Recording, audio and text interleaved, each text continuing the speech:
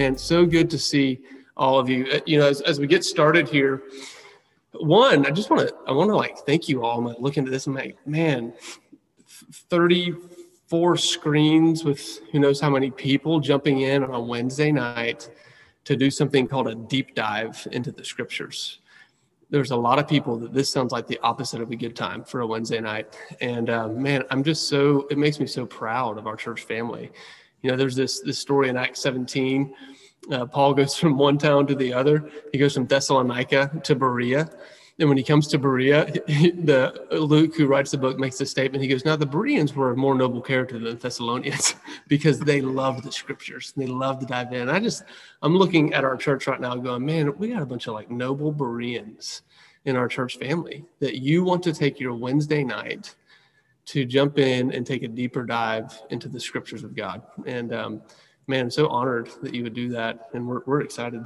I think it speaks for us. Yeah, absolutely. We're both excited to jump in this with you. So I'm gonna pray, and actually, why don't you pray? Because I'm gonna talk a lot. So at the beginning, absolutely. Why don't you pray for us? Those of you who don't know me, I'm Corey Barnett, and I think Aaron's a face you see a lot more than mine. So yeah, if you don't know Corey's one of our elders at Ethos, and he and I have been excited about jumping in this material together. We kind of nerd out on some of this stuff a lot, just in our personal time. That's how nerdy we are. We just like to talk about it just for fun. So that's right. Yeah. So you want to pray for us? Let's do it. Lord, thank you so much for tonight and just an expectation that you will speak through your word. I'm just reminded how you have exalted your name and your word above all things, that you are zealous for your own glory, that you are the one that discloses and reveals, and you love to reveal yourself to us. And so we're asking tonight that you would give us a spirit of wisdom and revelation to know you better, that the eyes of our heart would be enlightened, and that we might know the hope to which we have been called, the glorious inheritance you have in the saints, and the immeasurable greatness of your power towards us who believe. Lord, that's the cry of our heart tonight, and even in this medium and in this topic, we look to you in Jesus' name. Amen. Amen. All right. So this week on Sunday we were looking at this idea of a promised family. And we're gonna dive into that together. Before we get there, I wanted to do just kind of a quick recap on where we've been. We're in this series called the Gospel of the Kingdom. We stole that phrase. We ripped it off straight from Jesus. Matthew 4 says that Jesus from then on began to proclaim the gospel of the kingdom. And what we're trying to do is go back and go, what did that phrase mean to Jesus? What did it mean to his original hearers? And what we're doing is tracing the roots of this idea of the gospel of the kingdom. And we went all the way back to the beginning that first week, kind of said this idea that, man, it starts at creation, this picture of a God who's both a loving father and a powerful king. And what he does through creation and giving life to humanity, and just the goodness of who he is overflowing in creation.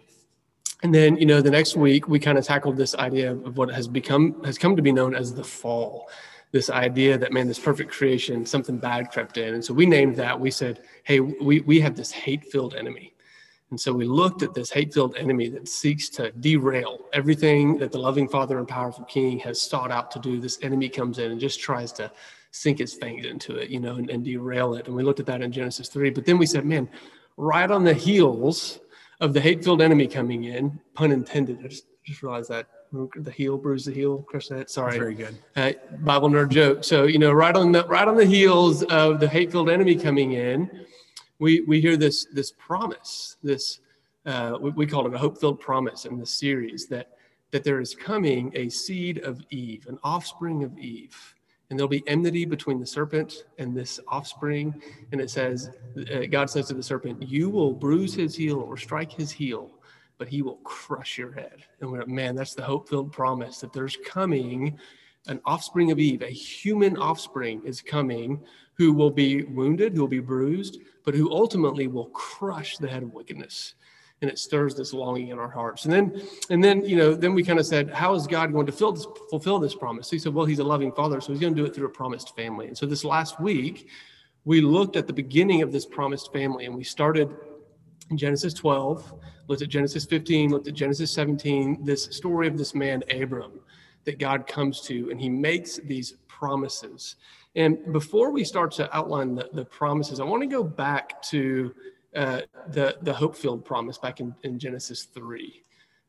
What Brandon called in his sermon, it's that proto-evangelium. It's pulled from the Greek. It's that first gospel, the first good news of one who's going to be bruised, who will crush the head of evil. Corey, how do you see that Genesis 3:15, the proto-evangelium? How do you see that functioning as a seed of hope for the Jewish people? Like, what does that little moment in Genesis 3:15 do for hope in the Jewish nation? Right. Immediately on the heels of the fall, everything is being removed from Adam and Eve. Everything that was glorious and what God called very good is being really removed or yanked out from underneath them. This intimacy with God, walking in the cool of the day, the beauty of the garden,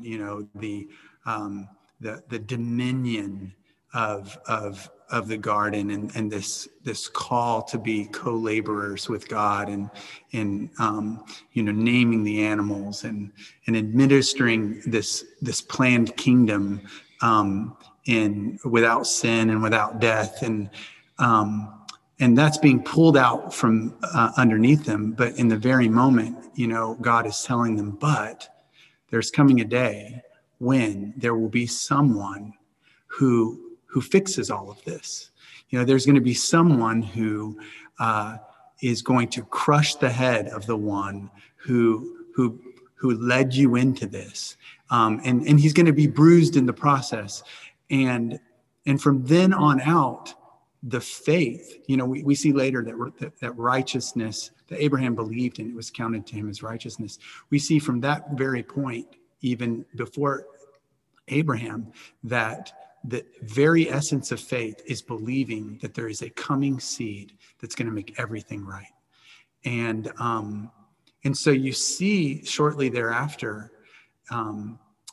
this phrase, and they begin to call on the name of the Lord. Shortly after Genesis 3, right? Shortly after Genesis 3, you see Abraham doing it too, but you see that phrase, and they begin to call on the name of the Lord. And what they're doing is they're just looking back at that promise, and they're saying, God, come back and restore to us what we lost. And so, it's so funny to watch the time,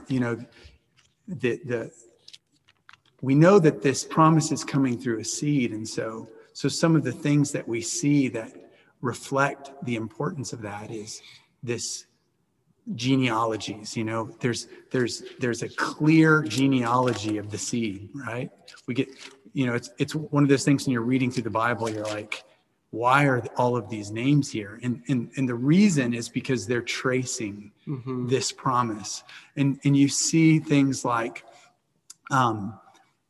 little things like the fact that my son Carter has this poster on his wall, and it's a Bible timeline. And it kind of shows you events through history based on the years of how old, Noah lived so many years. And what it does, it lets you overlap and see like who was alive at the same time. And what you come to find out is that Noah and Abraham are like one generation removed. They're like, in the Bible, it seems like all these descendants, but in fact, when you look at their age, so like, when Abraham hears this promise, it's a very likely that he was aware of proto-evangelium. He's aware of the Genesis 3:15 promise. And so when he's hearing that from God, he is hearkening back to the garden, and he's saying, this seed that's coming through me is the one that was promised to my great grandfather Adam. Yeah, I think that's really good. I think sometimes we have this tendency to think of the early characters in the book of Genesis as like Neanderthals, who didn't really think very, it's like, oh, these are just cavemen that didn't really understand anything. But it's amazing, even going all the way back to Adam and Eve, they had this expectation. God gave them this promise. There's one coming. Don't worry. This is going to be undone. And what's crazy is you look at the descendants of Adam and Eve, you have Cain and Abel, and you got to wonder, like, was Eve looking at her two sons going, I wonder which one of them it is. Right. I wonder which one of them. And we all know how that story goes, right? Cain is a head crusher, but he crushes the wrong head, kills his brother. And then you see Eve has another son. You can read about this in Genesis chapter 4, but, she has this other son, and she names him Seth. And the word Seth literally means appointed. And she says, I'm going to name him Seth because God has appointed me another son. You almost get this sense of longing in her that, like, maybe this is the appointed one. This is the one, And so there's this longing in the heart for things to be restored. People are calling on the name of the Lord. Abram is calling on the name of the Lord. And I think understanding the proto-evangelium, understanding that there's this hope in the human heart from the earliest times of, like, God's going to restore. It gives us a context to understand those three promises that were given to Abram. And so you remember in my sermon on Sunday that we see three different promises that God gives Abram. And we saw that it's not just in one place. God says it in Genesis 12. He says it in Genesis 15. He says it in Genesis 17. But the promises, actually, we're going to do a little pop. Anybody want to take a stab? Anybody remember what the three promises are? Anybody brave enough to unmute? How about Go ahead. Yeah. How about the land, the seed, and the blessing? Boom, Michael Hayden. That's my boy. I'm proud of you, dude. Yeah, it's like God comes to Abram. He says, hey, I'm going to give you this land, this specific land. I'm going to give you offspring. I'm going to give you your seed is going to become a great nation. And I'm going to bless the entire world through your offspring. Now, I'd love to, can you just for a second talk about how does understanding God's original promise in Genesis 3 set the stage for understanding this promise that God lays out for Abram? Well, I mean, all of those things in some form or another were things that were lost, from the garden, to begin with the land, the Garden of Eden was, the Adam and Eve was thrust out of the Garden of Eden, and there's actually an angel with a sword guarding so that they could not take the tree of life. God told Adam and Eve from the beginning, be fruitful and multiply, so, and they were always meant to be priests, like representatives, co-laborers with God that blessed the world with God's ways. And so all three of those things, the mandate of a place that is holy, a family that is holy, and a blessing to the world that is holy was removed from them. And all of a sudden God is saying, this is how I'm going to restore it. Yeah. I'm going to do it through this family. And again, what it's touching on, and I think the thing that we have to grab hold of in the same way is this tie to restoration, that from the very beginning, Adam and Eve were promised a restoration. Mm-hmm. And that is at the core of the gospel message, is that God is going to make everything right. And that's at the core of faith. It's like, there is a coming seed. There is a seed that is making all things right. Mm-hmm. He's making us holy. And we know who that seed is, At this time, God is slowly, just bit by bit, giving the story of redemption. And the first thing we know is Abraham's coming. Yeah. And what I love, as I've been even prepping for this Sunday sermon, guys, God is an incredible storyteller. I know there's some Tolkien fans here on the call, Lord of the Rings and all that. And it's like, man, Tolkien's an incredible storyteller, but he can't hold a candle to the Lord. I'm just telling you, the unfolding of this story that we're trying to dive into each week is just, it's magnificent. God is incredible. And so one of the things I love, is that he starts the whole story with a seed, the seed of Eve. And what we're going to see as we continue through this, we've already started to see this a little bit, is that the seed is starting to sprout and grow. And as the seed grows, it starts little, and it gets bigger and bigger and more complex, more leaves, more branches, deeper roots. And we're going to feel that as the story unfolds. It's going to get more and more bigger and bigger. And kind of what we want to do tonight is look at how the scriptures reveal that Israel's understanding of God, their understanding of who he is and what he's doing, along with Israel's understanding that their hope for the future, so their understanding of God and their hope for the future are inextricably tied to God's faithfulness and his ability to fulfill the promise to Abraham. So this promise to Abraham becomes foundational for Israel to understand both who God is and why they should have hope in him. And so we're going to take a look at a few scriptures that kind of show where this is true as you keep moving through. And we'll be able to pull some of these scriptures up on the screen. We can also put them in the chat if you want to flip to them and look at them yourself. And so, one of the first places we see this is in the Exodus story. So in Exodus chapter 3, do we have that slide? Yeah, I think so. Is it in there?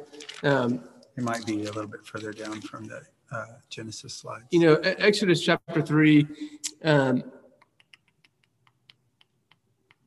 it is, boom. So right there, we're going to put this up on the screen here. Exodus chapter 3, verse 6. This is Moses at the burning bush, and God is going to speak to Moses. And look what he says. He says, I am the God of your father, the God of Abraham, the God of Isaac, and the God of Jacob. And Moses hid his face, for he's afraid to look at God. And then he says, this is the same way I want you to reveal who I am to the Israelites. So God also said to Moses, say this to the people of Israel, the Lord, the God of your fathers, the God of Abraham, the God of Isaac, and the God of Jacob has sent me to you. This is my name forever. And thus I am to be remembered throughout all generations.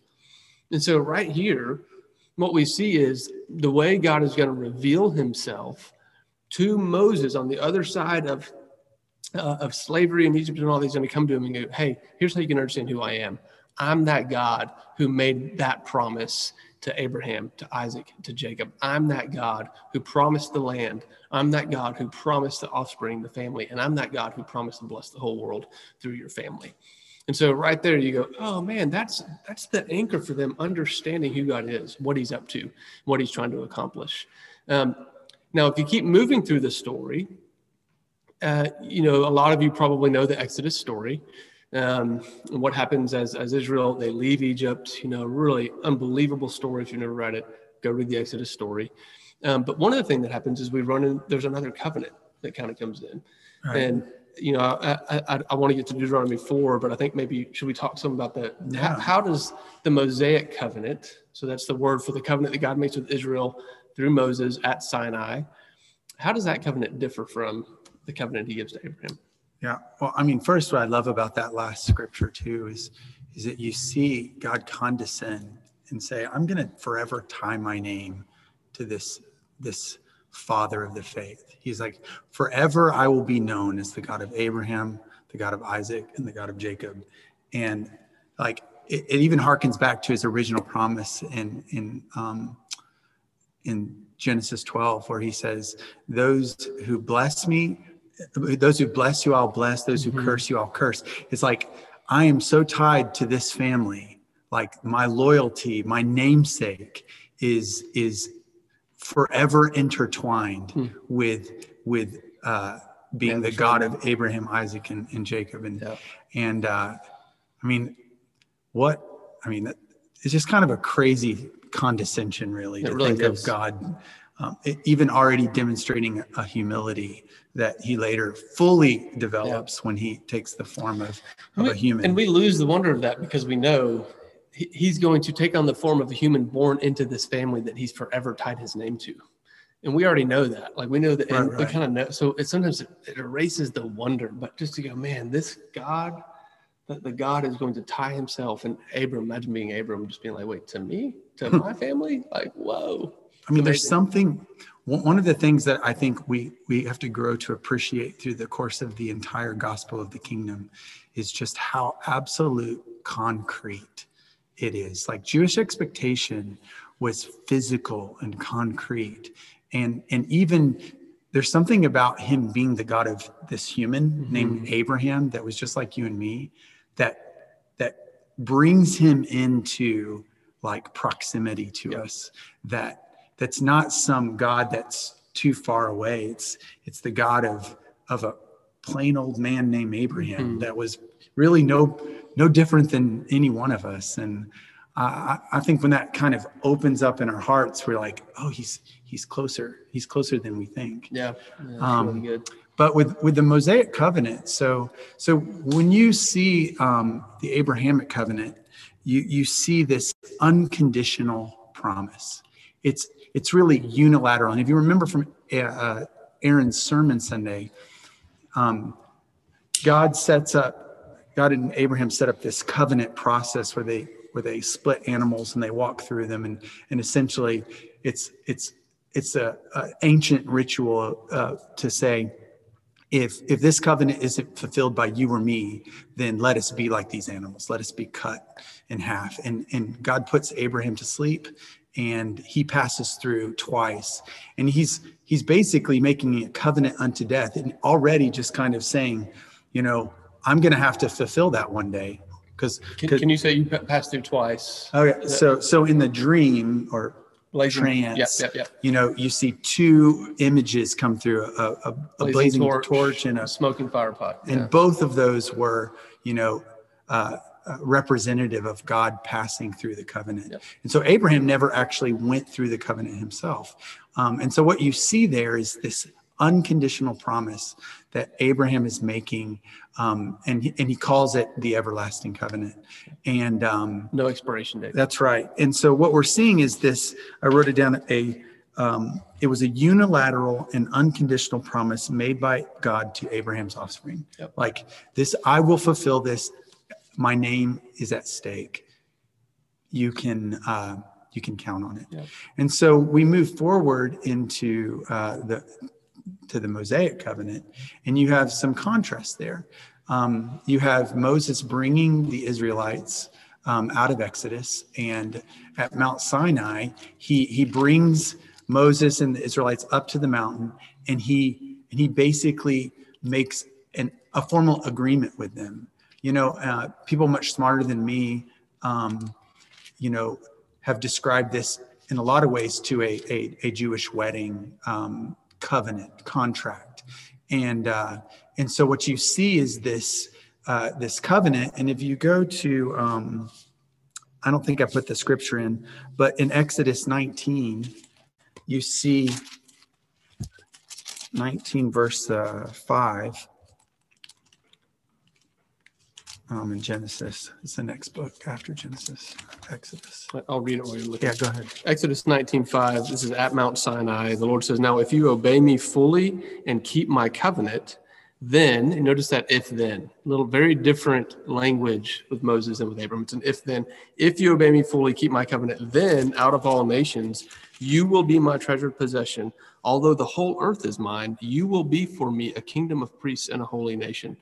These are the words to speak to the Israelites. And so he goes through this contract, and then at the end of it, in Exodus 24, verse 3, Moses came and told the people all the words of the Lord and all the rules, and all the people answered with one voice, like corporate Israel says, "All the words that the Lord has spoken, we will do." So they are saying, we are going to fulfill our end of this covenant. That I do moment. Yeah, of the wedding. Of the wedding. I do. It's like all he proposed and they said, "I do." And it's under the canopy of the cloud. I don't remember what the Jewish. The chuppah. Yeah, the chuppah. And so you have this moment where there is a covenant agreement, and with that, is the introduction of the Mosaic covenant. And so it has tied to that this expectation that they are going to follow the law or the rules laid out by God in order to maintain righteousness. Yeah. So this could start to feel a little bit confusing, because we go, wait a minute, God just said, promised Abram, come what may, my name on the line, I'm going to be faithful, I'm going to do what I say. But then we get to the Mosaic covenant, and there's this conditional kind of covenant there. And so a lot of that brings into a lot of questions. I was like, well, are there conditions placed upon God's faithfulness to Israel? And so, in Deuteronomy 4, we find kind of an example of where God speaks into this. And do you want to unpack this? You want me to?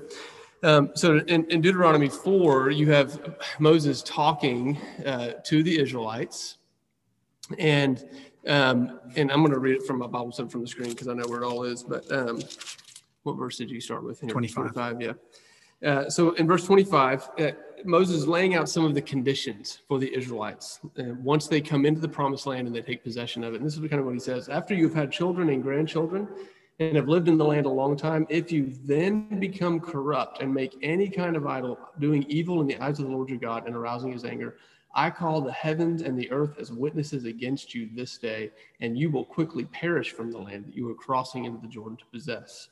You will not live there long, but will certainly be destroyed. The Lord will scatter you among the peoples, and only a few of you will survive among the nations to which the Lord will drive you. And there you will worship man-made gods of wood and stone, which cannot see or hear or eat or smell. Now, you read this and you go, wait, that doesn't sound everlasting. It doesn't sound like there's no expiration date. What happened to all this everlasting talk?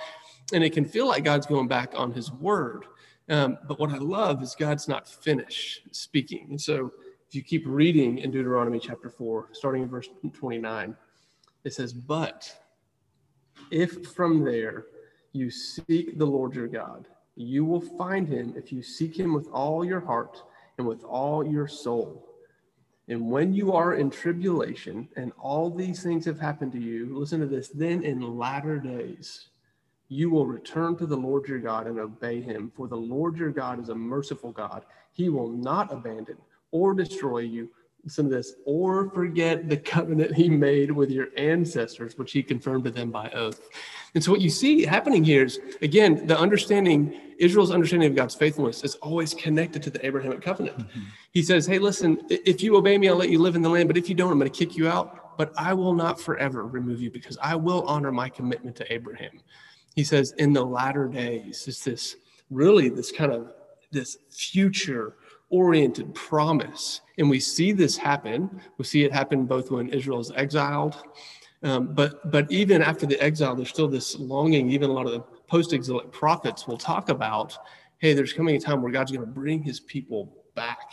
And it's this forever, non-expiring promise to establish them in the land. Right. That phrase, the latter days, again, I've heard a number of teachers and people that are much wiser than me, use the Hebrew language, but it's a specific phrase that is often tied with what we would call eschatological themes. And eschatology is like a fancy word to say the study of the end, but it's a specific Hebrew phrase that is looking towards kind of this ultimate fulfillment. And again, what it's hearkening back to me, again, is this promise in Genesis 3. Mm-hmm. It's saying there is a day coming where I'm going to make everything right.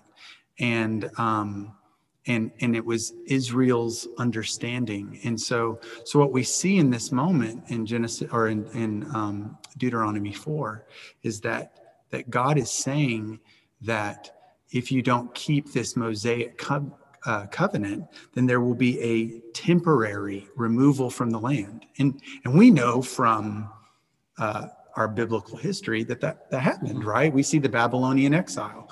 And so we know that they were removed from the land, but then they came back into the land. So did that fulfill this promise? That's the logical conclusion. And I think and it is a way that some people do see that, is that promise of coming back into the land after the Babylonian exile was the fulfillment of this. Yeah. But what we see throughout the prophets are, like you said, like Zechariah, most notably, just this still hearkening to this future expectation that demonstrates the fullness of the Abrahamic covenant. Because one of the things that when you look at the Abrahamic covenant and and we touched on this, I think, with in your sermon, but in Genesis 12, it says he promises descendants, right? The seed. He says, I will make you a great nation, and I will bless you and make your name great. That word bless is completely tied to righteousness. It's like there's no real blessing without righteousness.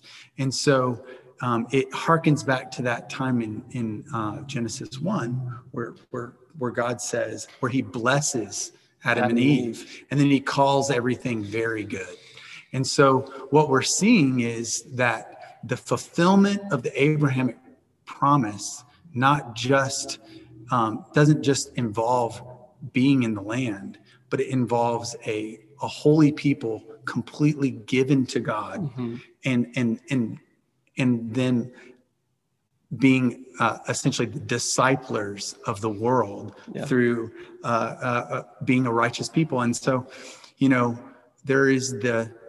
there are a lot of different views as to what that means. And, our personal view is more that the Abrahamic covenant is still is primarily a future fulfilled covenant. Yeah. So, and so this is controversial.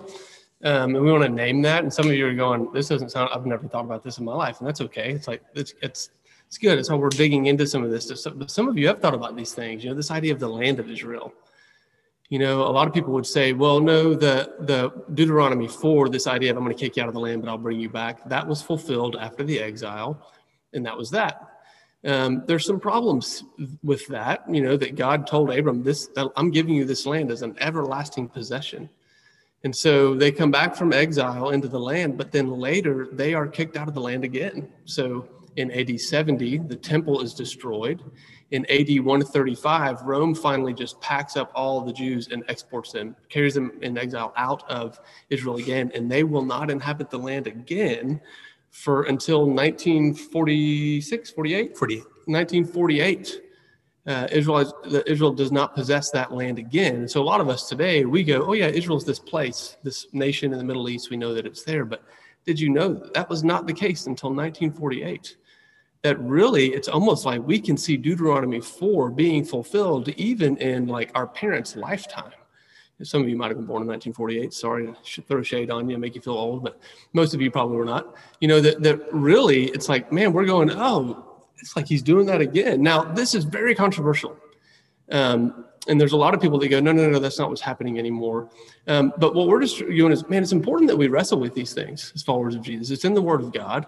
It's important that we think about, like, what is God doing? And is his promise to Israel, is that connected to the gospel of the kingdom? Is it not? And what do we do with it if it is? Because we proclaim this gospel of the kingdom all the time. So is that somehow connected to the people of Israel still? Is it connected to what he's going to do in the future? Is it connected to the land right now?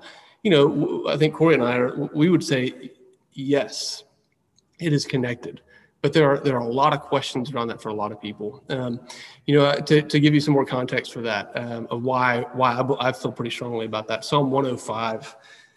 Psalm 105 is a great picture of this. I'll start reading in verse 8. This is what it says. He, talking about the Lord, Psalm 105, verse 8, he remembers his covenant forever. No expiration date. The promise he made for 1,000 generations, the covenant he made with Abraham, the oath he swore to Isaac, he confirmed it to Jacob as a decree. Again, he said it to Abraham, said it to his son Isaac, said it to his son Jacob. To Israel as an everlasting covenant, to you I will give the land of Canaan as the portion that you will inherit. It's like I read that and I go, man, that sounds like a forever thing. And if God's going to change his mind on what forever means, to me, that calls a lot of things into question about some of the promises he's made me that I'm kind of counting on, But and one of the places where this gets really sticky is clearly like, there is a lot of political controversy over the current nation state of Israel, and understandably so. And so, I don't think we want to portray that what we see today as the nation state of Israel is the fulfillment of Deuteronomy 4. Right. I mean, they have been regathered into the land, but the other components of that promise to Abraham of being righteous and being a blessing, not you know, fulfilled. I mean, you have to be careful with how you carry Israel in your heart. I think you see that, all throughout Scripture, and you see that with the way Paul carries them specifically. But at the same time, I think there's clearly enough evidence that they're a fallen country just like every other country, and if anything, they have the anger of the majority of the world because of what of perceptions of what's going on there. So we don't want to give that impression at all, that we're saying, there is and I don't want to offend anyone, but there is a certain kind of identification with Israel right now that I think, sometimes may make you have an aversion, just kind of Israel can do no wrong, and kind of an association with a certain political leaning, and really we're not talking about the current nation state of Israel. What we're talking about is covenantal, the covenantal Israel, the family of Abraham, and this belief that tied to the restoration of all things is still this promise to Abraham. Because if you read actually in, I think it's Genesis 17. Can you go back to that? I think this is just so wild. And I will, let me see. Oh, where'd you go? I lost it. There it is. Starting in verse 6, Genesis 17. I will establish, I'm looking for verse 8. And I will give to you and to your offspring after you the land of your sojournings, all the land of Canaan for an everlasting possession. And we see specifically in Hebrews 11, that Abraham never received the promise to him. And so you see Abraham, you see Isaac, you see Jacob, you see Joseph, every one of them. Have you ever wondered why they had an absolute preoccupation with having their bones buried back in Israel? It's because at the core of their belief was that they were going to resurrect in the land that they were promised by their God. That land was connected to that proto-evangelium, that place where God's going to restore all things. It's connected to that land. And so these guys are like, hey, don't bury me here in Egypt. Take my bones up there and bury me up there because I want to be a part of that when it happened. Abraham had no owning of Canaan his whole time except one plot of land. Yeah. And it was his burial site. Like, I'm going to pay for, he was persistent. You can't give it to me. I'm going to buy it. This is my land. I'm going to buy it so you can bury me here. And so that when I resurrect, because that was his expectation. And you see his expectation of resurrection, even with the way that he was willing to bring Isaac to sacrifice. And the New Testament testifies to that. His understanding of the resurrection from the dead. And so, again, that idea is controversial. And so that's what we hold to and find that it's an important component of the gospel of the kingdom. But I think that the main thing that I would want to take from it, regardless, is this concrete expectation of the future. It's not this spiritual destiny. It's dirt and trees. And this matters a lot because when we're talking again, all of this is rooted in Jesus going, hey, the kingdom of God is at hand. Jesus shows up. He starts proclaiming this kingdom of God. And I'm going to unpack a lot of this in the sermon on Sunday. But we're trying to go, what did he mean? And what did his hearers understand him to be saying? And what we see based on all the stuff that God's promised to Abraham, this was a very physical promise of a kingdom in a physical place. And one of the things I said in my sermon on Sunday was that, that Israel's never actually possessed the entirety of the geographical markers that are laid out in Genesis 15. Now, Christian asked a question on the chat, do you have a picture slide of the promised land boundaries? Is it modern Israel's boundaries? The reality is it's debated. And a lot of this stuff is debated, so the most conservative picture of what the land that God laid out for Abraham that I've seen is still bigger than the kingdom of Israel at the height of David's reign. It's also bigger than the modern, nation of Israel.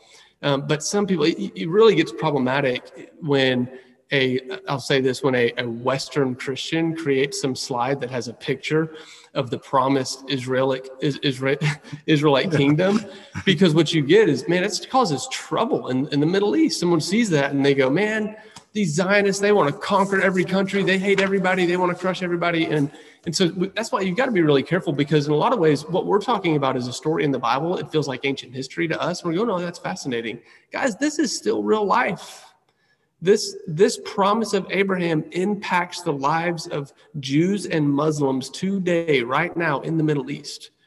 And so it's like this talk of God coming to restore a land and bring peace. It's like, this is not theoretical. This is still the longing of the Jewish heart. Now, they're still longing for the Messiah.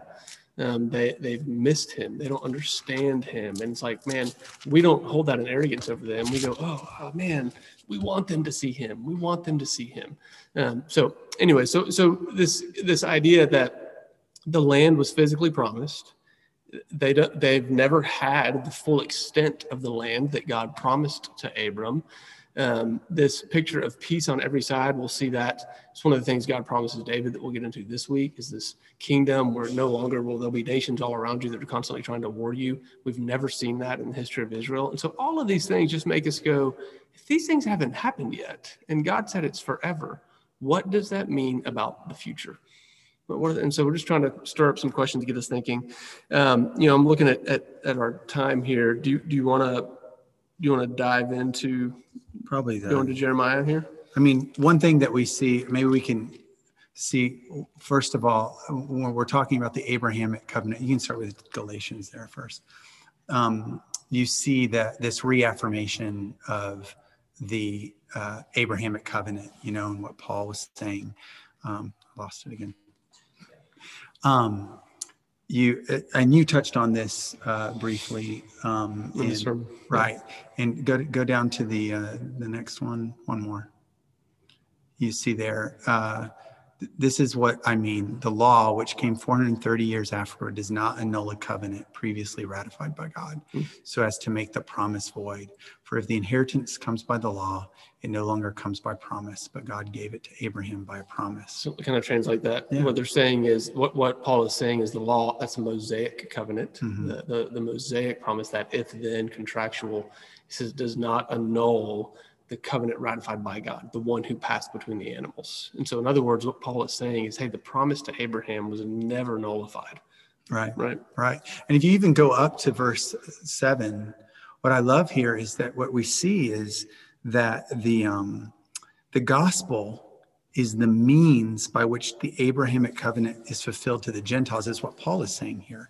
He says that the gospel was preached to Abraham, before to Abraham, and in you shall all nations be blessed. And so right here, this letter is to the Galatians, a Gentile church. And Paul is showing, he's only touching on one component of the three parts of the blessing. Because he's talking to the church who it applies to. He's talking to the Gentiles when he says, in you shall all the nations be blessed. It's the third component of those three promises. Because the first two were specific to Abraham's family. So you had the land, and then you had the offspring. Yeah. And then so you see that the gospel was the means by which all along in God's mind was that the Gentiles would be blessed by Abraham's family. And then you see what that blessing actually entails in the next verse, Jana.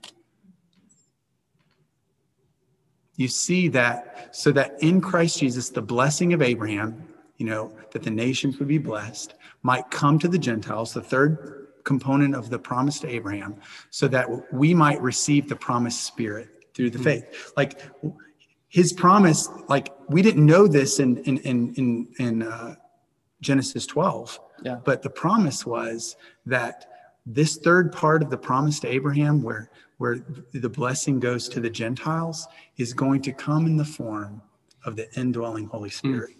And we see that now when we go into the new covenant. Like that is actually the mechanism for the entire blessing, is actually that God would be with us. So we want to get into the new covenant here because I think this is really important. Jesus, he identifies himself with the new covenant, at the Lord's Supper. So we're going to talk about what happens there. I'll preach on this some, even this week. But I want you to talk about Jeremiah 31. But before we do that, I just want to read a passage again. I read this. And again, some of this is like, I'm reading it and things are jumping off the page at me. So I hope what happens to you as we go through this series, there's key things that you're going to notice when you start reading the Psalms, you start reading the prophets, you read Isaiah, Jeremiah, Zechariah, all the prophets. What you're going to start noticing, Ezekiel, is there's all this talk of the land. Like it's everywhere. It's all over the place. It was so central to the Jewish hope. It was connected to their understanding of who God is and what God's doing and what he's going to do. I read this the other day, Isaiah chapter 51. I don't think we have a slide for this one, but listen to these verses from Isaiah 51. And this is the Lord speaking through Isaiah. He says, "Listen to me, you who pursue righteousness and who seek the Lord. Look to the rock from which you were cut and to the quarry from which you were hewn. Look to Abraham, your father, and to Sarah, who gave you birth. When I called him, he was only one man, and I blessed him and made him many." So, hey, remember the promise. Remember the promise. And look at verse 3. "The Lord will surely comfort Zion." Guys, Zion was the name of the mountain on which the temple of the Lord stood in Israel. So it's a place, a physical place in Jerusalem. He says, "The Lord will surely comfort Zion and will look with compassion on all her ruins. He will make her deserts like Eden, her wastelands like the garden of the Lord. Joy and gladness will be found in her, thanksgiving and the sound of singing." And so you see this place where through Isaiah, he's hearkening back to the faithful promise made to Abraham, all that God said he was going to do. And then he goes, hey, Zion may be lying in ruins right now, but here's what I'm going to do. Here, I'm going to restore it. It's this hope of restoration, this promise of doing something, restoring it like Eden. Beautiful, beautiful stuff. Absolutely. Yeah. So you want to talk about new covenant? Yeah. If you pull up Jeremiah 31, and so what you'll see here is we're so familiar with the new covenant. And one of the things that, if you were like me, when I was growing up in the church, the new covenant and the old covenant was kind of like almost the New Testament and the Old Testament. And, or all of the covenants of the Old Testament versus Jesus being the new covenant. And, but in fact, what you'll see right here is the new covenant was very, very specific. And so in Jeremiah 31, it says, "Behold, the days are coming, declares the Lord, when I will make a new covenant." Jesus references that, "with the house of Israel and the house of Judah. Not like the covenant that I made with their fathers on the day when I took them by the hand to bring them out of the land of Egypt." So the Mosaic covenant. So he's contrasting the new covenant with the Mosaic covenant, not with the Abrahamic covenant. But he starts with, "I will make a new covenant with" who? The house of Israel, the house of Judah. Already, these are a covenanted people. And then he says, the new covenant won't be like the one I gave my covenanted people in the wilderness. Right. It's going to be something different. I mean, and so when we think about the new covenant, when you actually read the new covenant that is being referenced by Jesus and Paul, and they're referencing Jeremiah 31 or Ezekiel 38 or Isaiah, where the new covenant is being talked about. But what you're seeing here is that every one of the references of the new covenant is actually to the house of Israel and the house of Judah. And which stings a little bit for us, because we always think, no, the new covenant, that's about us Christians. Right. It's about Gentiles, right?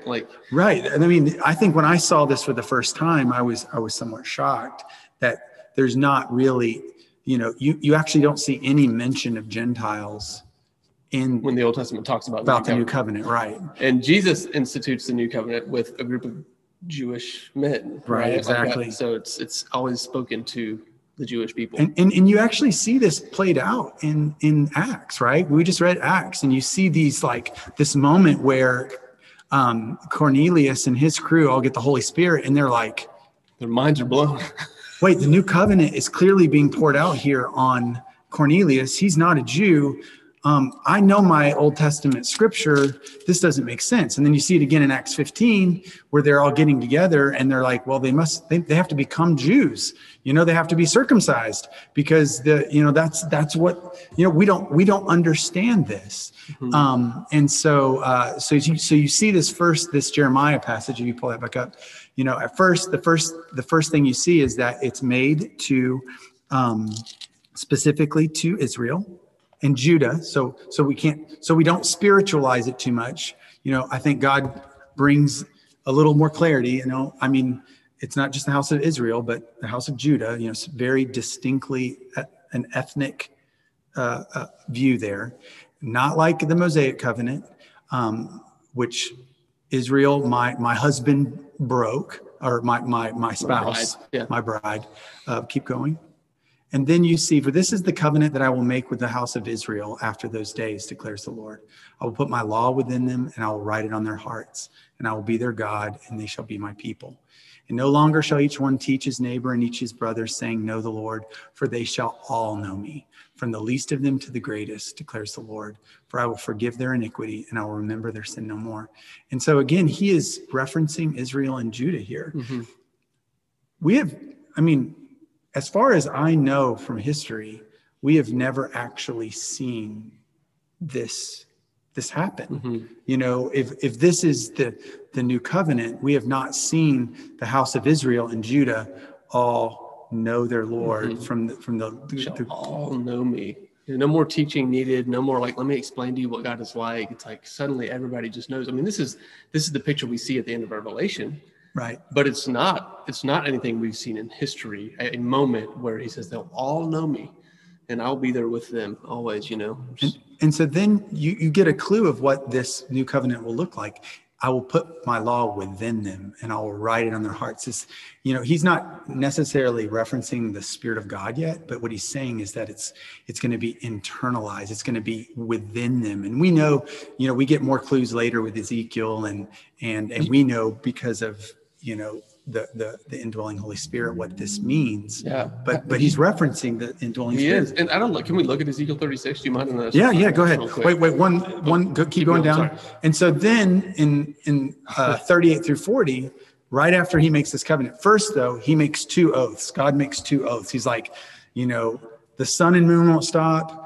I can't remember them exactly. He says, if the sun and the moon ever stop doing what they do, then I'll break this covenant. Right. And then he does another one. There's two oaths in a row. He's like, this is how serious I am. I'm going to swear on two things. And then following that, he basically describes in really concrete ways the rebuilding or the restoration of Jerusalem. And at the very end of it, he says, it shall not be plucked up or overthrown anymore forever. So it's very hard to separate the new covenant, the complete fulfillment of the new covenant, without the complete salvation of Israel and the restoration of Jerusalem. God's promise to Abraham. Right. And so it's hearkening back again to the Abrahamic covenant. Yeah. And so that is a...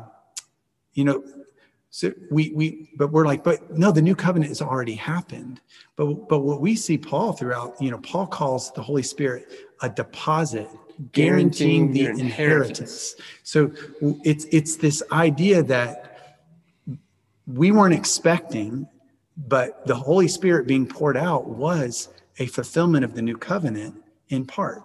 But the complete fulfillment, if you read Isaiah or Jeremiah 31 literally, is implying that it has yet to completely be fulfilled. Yeah. So in Ezekiel 38 gives us a little more. Yeah. So Ezekiel 36, 36. Sorry, Lucas, I see your comment there, and I'd love to jump into that. And I want to encourage all, if you have questions, now's a great time to start posting those so that we can kind of field some of these. I don't want us to go too long, but I would like to even dive into some of the questions here. But Ezekiel 36 is this place that we often, I don't know if this one's on there. Yeah, I'll just read it. Ezekiel 36 is this place that we often go to when we start looking at the promise of the outpouring of the Holy Spirit.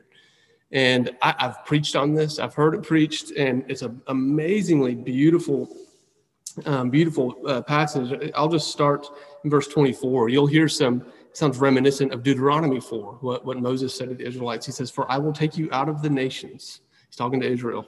"I will gather you from all the countries and bring you back into your own land. I will sprinkle clean water on you, and you will be clean. I will cleanse you from all your impurities and from all of your idols. I will give you a new heart and put a new spirit in you. I will remove from you your heart of stone and give you a heart of flesh. I will put my spirit in you and move you to follow my decrees and be careful to keep my laws." Now, I've read that, I've taught that so many times. I even until recently in my life, I had those verses underlined and then I'd stop. And then you get to verse 28. He says, "Then you will live in the land that I gave your ancestors. You will be my people. I will be your God. I will save you from all of your uncleanness." He starts talking about the fruitfulness and all they're going to experience, no more famine. And so it's this incredible moment where we go, oh, this thing about the promised Holy Spirit also talks about the land, also talks about Israel in the land, giving some of that. And so, there's a whole lot there. And I understand, I know some of you are probably reading this and going, this sounds crazy. Like this, what? And hey, totally get that. And we want to provide space. And like Corey and I said, there's a lot of different understandings and beliefs about what all of this means. We're sharing some of our beliefs and what we believe the Bible is revealing about what God wants to do in the future, about his heart for the nation of Israel, his heart for us as the recipients of blessings. We've been the recipients of those blessings because God brought Jesus through the nation of Israel. And so we're throwing this out to keep going to the deep dive. And if this is making you scratch your head, keep digging. Just keep asking the Lord. Jesus is so faithful. He's told us, if we ask, we'll receive. If we seek, we will find. He says it very clearly, seek first. This should be our first priority. Seeking after the kingdom, understanding God's heart for his kingdom and why it matters so much. So, Lucas, I see you're, do you want to add anything else before? Yeah, I mean, I think one of the things that we have to fight for is, what does this matter? I think that's one of the questions that Aaron and I have been asking ourselves, is, why does it matter, especially with respect to, even bringing Israel into the picture. Mm-hmm. And, I think understanding the redemptive story of God is, when we're adopted into a family, we want to know that the family that we're a part of. We want to know the big story. We have an adoptive daughter, and if she were to come into my family and take my namesake, but never really know me or know our family, it really wouldn't. There would be a disconnect, right? Mm-hmm. Yep. And so there's an element of just understanding the redemptive story that's important with respect to just knowing God. Another reason is the story itself is the knowledge of God. It's a demonstration of the faithfulness of God. He, like we prayed at the beginning, his name and his word, he exalts above all things. And these promises to Abraham, he swears on his own self to fulfill. And, his faithfulness to those promises allows us to believe he's faithful to us in all promises. Mm-hmm. There's a connection there.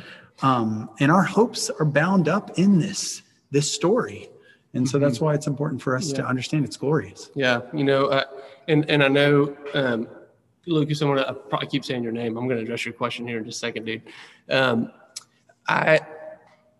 I want to name something real clearly. If some of you are going, man, I don't know if I believe this. And that's okay. Like, what's crazy is we've actually been discussing this a lot. Our teaching team, our elders, we've been diving this, and we're still wrestling through it. We're still going, hey, what do we do with all this? Like, this is different. And I'm seeing some of this. Corey's seeing some of this. We're talking about it, and several others. And honestly, we're not even all first, like we're going, okay, what do we do with this? How do we handle it? And so this is just like any other controversial teaching in a lot of ways. We're holding it out to you. And what we're asking of our church family is, man, let's dig into the word with open hearts, open hands. Let's ask the Lord to lead us together and wrestle with this. What is he saying to us out of the texts? Lucas, that's what I see you doing already. Lucas is going, man, wait a minute, Acts 1, 6-8.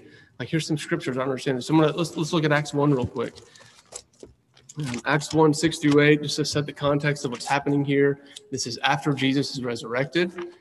And he is he's hanging with his disciples. So, you actually kind of need to back up a little bit before you read verse 6.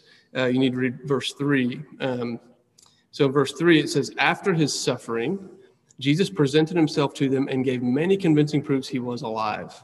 In other words, he's going, hey guys, not a ghost. I'm really here. I rose from the dead. Check it out. He appeared to them over a period of 40 days, and he spoke to them about the kingdom of God. On one occasion, while he was eating with them, he gave them this command: don't leave Jerusalem, but wait for the gift my Father promised, which you've heard me speak about. There's that promise, Ezekiel 36, promise of the Holy Spirit. Jesus talks about it a lot in John chapter 14, 15, 16. He says, for John baptized with water, but in a few days you will be baptized with the Holy Spirit. Then they gathered around him. This is where Lucas' question comes from. They gathered around him and they asked him, Lord, are you at this time going to restore the kingdom to Israel? And Jesus said to them, it's not for you to know the times or the dates the Father has set by his own authority, but you will receive power when the Holy Spirit comes on you, and you will be my witnesses in Jerusalem and in all Judea and Samaria and to the ends of the earth. And so, Lucas, I think I understand your question, because I've asked this question a lot of times too myself. It's like, hey, the disciples, they still had some kind of idea that Jesus was talking about this Davidic kingdom, this promise from the Old Testament. It seems like they're still kind of missing it, that he's having to correct them. And he says, no, guys, you're still missing it. Let me get it. And, my issue with that understanding is verse 3, really, that Jesus spends 40 days with the disciples teaching them about the kingdom of God. And when they ask him, are you now going to restore it? He does not correct them. He does not rebuke them. He doesn't go, you idiots, you're still missing it. He just says, hey, the time of that is not for you to know. Right now, you're going to be my witnesses of this kingdom, starting right here to the ends of the earth. And what we're starting to see is the opening of this blessing to all nations through Jesus Christ, the proclamation of his death, burial, resurrection, and the hope of his return in glory. And that's their gospel message. That's what Jesus is saying. You're going to be my witnesses to this gospel message. And so I think it's hard for me to say that verse disagrees with this idea, because it would assume that either for 40 days, the disciples weren't listening very well, or Jesus wasn't teaching it very clearly, or that, somehow they're still missing it. I think he did not correct their Jewish expectation. He just said, hey guys, the time is not for you to know. Right now, you're to be my witnesses of this gospel, starting here, emanating to the ends of the earth. Yeah, I think so. Let's let Lucas chime in here. Sorry, I wasn't very clear with my question. Oh, I spent all that time answering the wrong question. No. You talked about the right thing. Those are two different thoughts, and I wasn't very clear. The Acts thing I was saying, I thought was really cool because of the expectation y'all were talking about. And even after he came back, that's like their first question is like, is now the time? Like, is now the time? And he still told them, you're not supposed to know when, which I thought was kind of not funny, but like interesting that Abraham didn't see it. They didn't see it. We haven't seen it yet. And he didn't say, well, it's coming. I mean, like he just said, not telling you, and it's applicable to me in a lot of different things in life. Like there's just some things he's not spelling out. So, but I thought it was cool. Their Jewish expectation on the kingdom, like that was their first big question, like is now the time, still. But the second part was more about all the passages y'all were talking about with Israel and like placing the law in their hearts, and some of those covenant things. I guess my question had to do with like, do you see duality in that sometimes, that yes, it's literally true for Israel and those things are literally coming, but also there is a spiritual truth to that does apply to the broader bride who's believed in Jesus. Does that make sense? Mm-hmm. Yeah, absolutely. And I think some of this goes into even with Chris's question that he's posting about the new covenant, and even Christina's a little bit, so there's kind of this confusion of like, wait a minute, if the new covenant was made just to Israel, Has it not happened yet? What does that mean for us as Gentiles? And guys, to be clear, Jesus instituted the new covenant. He made that really clear. He says, hey guys, this is the new covenant of my blood and of my body. He took kind of that symbol of Passover. He says, I'm the fulfillment. I'm the lamb. I'm the Passover lamb that was slain for you. He lays it all out. Here it is. The outpouring of the Spirit is this sign that, hey, the new covenant is being, Jesus has gone, hey, I signed my blood on this new covenant. But there's still a waiting, an eager waiting. And this is why, what Lucas just said, this is why the disciples said, oh man, we're seeing, you told us new covenant, you signed it in your blood. You said you're going to pour out the Holy Spirit. You said the Spirit's coming. You raised from the dead. They're like, this is it. Come on, bring it. And Jesus goes, no, you don't need to know about the time. Don't worry about it. And so, Messianic Jewish friends follow the Mosaic covenant. Yes, that's often why they will do that, is they think, oh, we're still under. Now, Messianic Jews are Jews who believe that Jesus is Messiah. Now, there are many, and I don't want to get too far into this, but there are many Christians who kind of end up becoming Christians who want to start observing the Torah. And I think that's really dangerous. The Apostle Paul has so much to say about the freedom we have in Christ. That's the whole point of the Acts 15. Yes. Council. When they meet in Jerusalem, when we studied Acts last month, they're meeting in Jerusalem going, hey, do we need to require all these Gentile Christians to start following all the laws of Moses? And clearly the answer they concluded that the Lord led them to was no. We have freedom in Jesus, which is amazing. We Gentiles, and this is why it was so offensive, we Gentiles get somehow to inherit this promise to Father Abraham without the burden of the Mosaic law. It's scandalous to the Jewish mind, but it's amazing. And so this is how the new covenant applies to Gentiles. It was promised to the Jews. And then when the Holy Spirit is poured out, it's poured out on the Jews and the Gentiles. And now we become co-heirs of all the promises that were made. We have this huge inheritance. And we're grafted into that, is what Paul will say in Romans 11. We're grafted into it with the Jews. So brought into the, like Ephesians 2, into the commonwealth of Israel. Yeah, Julie posted a great quote here for that. Isaiah 49:6. This is where God looks at Israel and says, hey, it's too small a thing for my covenant just to go to Israel.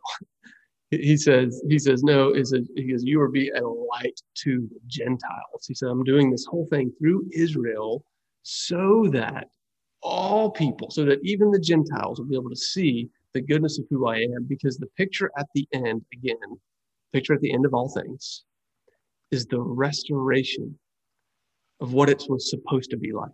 God dwelling with his people. His light, the only light that we need, the restoration of Eden, the tree of life whose leaves are the healing of the nations, all of these things. This is what we hope for and what we long for. And so, so I don't know.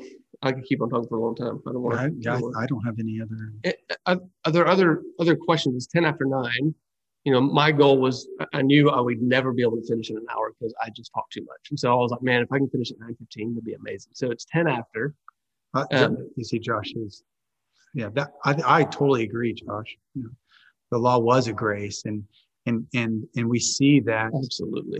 Israel. I mean, we see that Paul explicitly says, that, the reason that the law did not lead to righteousness was because they did not. It was not a matter of faith. They thought it was the law that did it themselves. So you're right.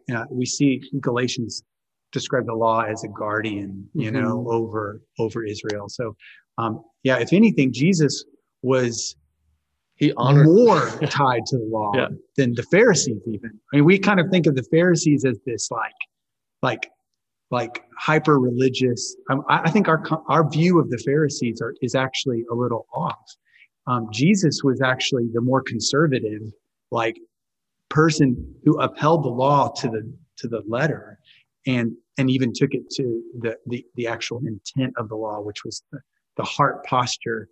But that's all. I mean, if you actually dig into the written law, looking at Leviticus, you see the heart posture within it. So I think we kind of throw the whole thing out because we Like Yeah. we have separated the New and the Old Testament, but really, you're right, Josh. The law was a magnificent grace and guardian to the we are to be holy. people. We are to be holy as He is holy.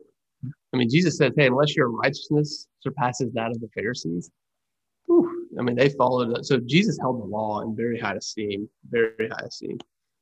It's really good. And I see Christina's question. Christina just says, "Hey, for those of you who'd like to read more about this, can you recommend some materials to us? Anything come to mind off the top of your head?" I mean, probably the most influential author that I feel like has kind of given a systematic biblical theology of this would be that Harrigan book. John Harrigan. Yeah. He's pretty heady. Yeah, it's a deep dive. If you want, I mean, it's. But I'm constantly going back to it. It's just it's a little more scholarly than it is kind of just an easy read, but man, I think it'll make your heart burn. Yep. Yeah. And it's the Gospel of Christ Crucified is the name of his book. His name is John Harrigan. That's the one just off the top of my head. I'm sure there's multiple other sources. Yeah.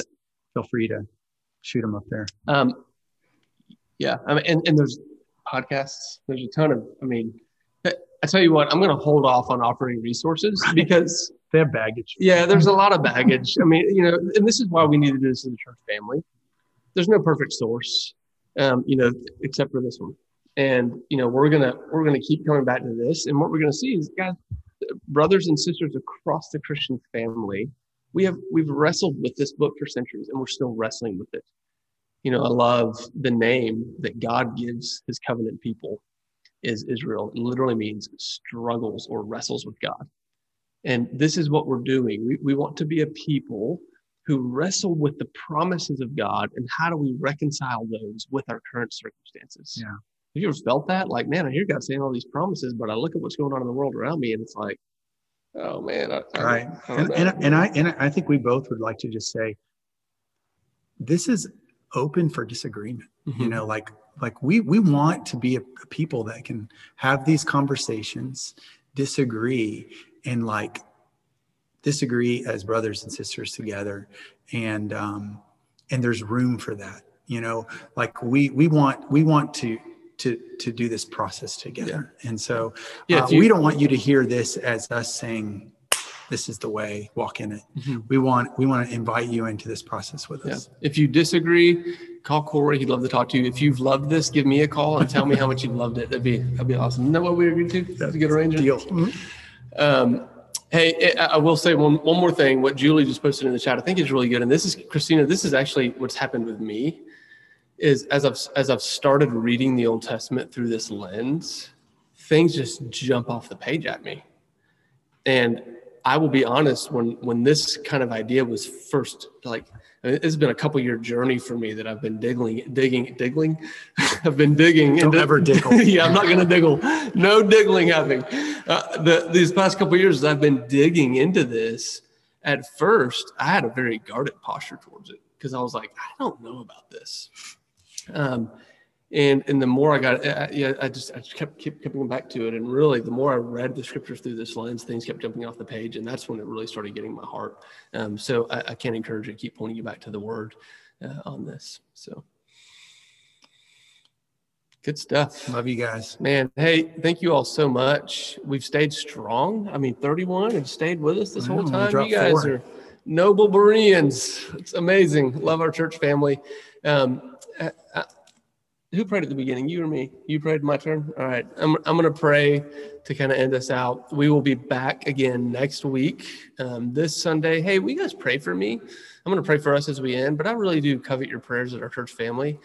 I am wrestling with the text. And this sermon this week, there's so much that can be talked about, and I want to honor God, and I want to help us get into the scriptures, and I want to make it to where it feels like it's actually applicable to our lives right now and means something to us. And so I covet your prayers as I wrestle with this week's sermon, kind of the promised kingdom. And so that's kind of my selfish prayer request from all of you in the next, I'm recording the sermon tomorrow afternoon. So really in the next 24 hours, please be praying for me. I really appreciate it. He hasn't even started yet. That's not true. Not true. All right, let me pray for us. And God, we love you. We thank you for your word.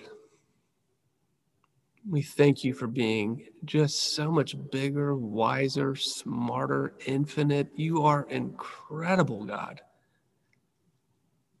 You know, we can't even begin to search the depths, the riches of your wonder, your wisdom, your might, and your power. You are faithful. You're steadfast. Lord, I pray, would you let your word just be planted deep within our hearts as a church family? Would you let it bear fruit in us? Would you, Lord, would you really bind us together to keep the unity of the Spirit through the bond of peace, that as we wrestle through the scriptures, you protect us from the enemy. I know for Lord, we've seen so many divisions in the church over every kind of issue we can imagine. Lord, we want to be a people who are so bound by the bond of peace that we can wrestle in the scriptures and dig in together, Lord, and really, really see that you're uniting us. So Lord, unite us by your Spirit and give us wisdom and vision to be able to see, Father, what it is you have for us in this. I pray, Father, that this would just become a burning in our hearts as a people, as your people, that we would long to know you more and more and more and more and more. Lord, keep sending us back to your word and send us back to you and back to one another. Unite us, Father. We love you. Would you give us, Lord, right now, as we all end up our day, would you give us deep sleep? Give us joy-filled dreams. And Lord, wake us in the morning with word of your unfailing love. In the name of Jesus, I pray. Amen. Amen. Hey, I love you all. Thanks so much for taking time to be with us tonight. And I can't wait to dive in with you again next week.